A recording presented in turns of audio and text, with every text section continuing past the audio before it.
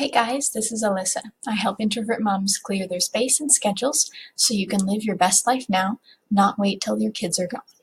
Today we're going to talk about how to time block the right way. How many busy days do you typically have in a week? You know, the crazy busy frazzle ones? Today's live is going to talk about those ones, so listen up. I have 3 tips for you. First one, take it easy on the busy days. So yes, do something, keep yourself in that habit of being productive, checking things off the to-do list, but make it easy on yourself. This is not the day for deep cleaning, okay? Maybe dusting, if dusting is easy for you. If you have a ton of knickknacks, then no. Something that's easy. Is meal planning easy for you? Is scrubbing the mirror, cleaning off the mirror easy? What is a kitchen or household task that you find takes up, say, 10 to 20 minutes and you don't have to talk yourself into it? It feels very low effort, low threshold. I can do this anytime, even if I feel bad. That's the one you want to schedule every day or every week on this kind of busy day. I'm assuming this is maybe your errand day, or you're out of the house a lot from extracurricular activities, whatever's going on. So you still want to be doing some of your household chores, some sort of easy food prep, maybe throw something in the Instapot, pressure cook something, crock pot something that would help you out later in this week. But no vacuuming the whole house, unless you love vacuuming. No deep cleaning, no shower, scrubbing, bleaching stuff, whatever. Okay, second tip, lower your expectations. You can't just say, I need to hit all these things on my to-do list and I have to go out. Going out is like two or 3 to-dos all in one for how much time it's taking up on your schedule and your time blocking. There's the actual errand or activity or outing itself. There's dragging all the kids around, because if you were on your own, it would go a lot faster and easier. And there's coming back from it, cleaning up, unloading everyone, dealing with everyone's moods and tempers and shoes and diaper bags and everything that you got while you were out.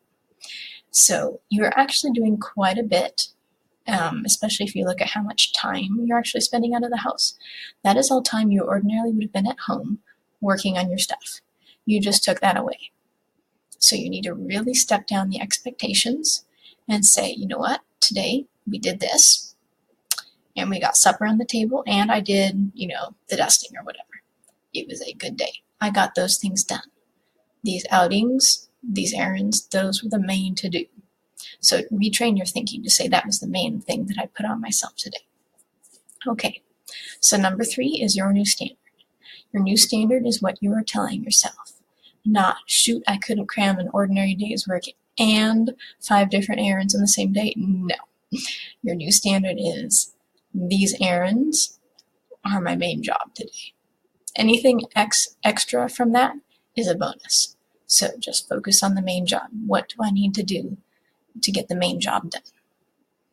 Most of your time is prepping for that, getting out of the house doing that, coming back, doing the cleanup, kind of debriefing from that, giving yourself some relaxing time, and then getting up again for your second shift, hitting the supper and the baths and the homework, okay? So where can you lighten your load for your next go day?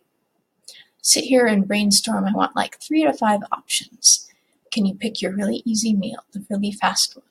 Which chore can you do that's really fast? You never have to talk yourself into it. You just, boom, it's done. What could your kids do to help you? Think along those lines. Okay, so what I want you to do next, go over to yourunbusylife.com, click over to the blog, and scroll down the sidebar until you see Time for You Too, a free e-course. Sign up and give yourself the gift of time in your day. Because after you've had one of these go frazzle days, the last thing you need is to sit there in the all afternoon cleaning up around the house, getting to all those things that you didn't do. No, you need refreshing and recharge time for yourself. And that's what I designed this e-course to do for you.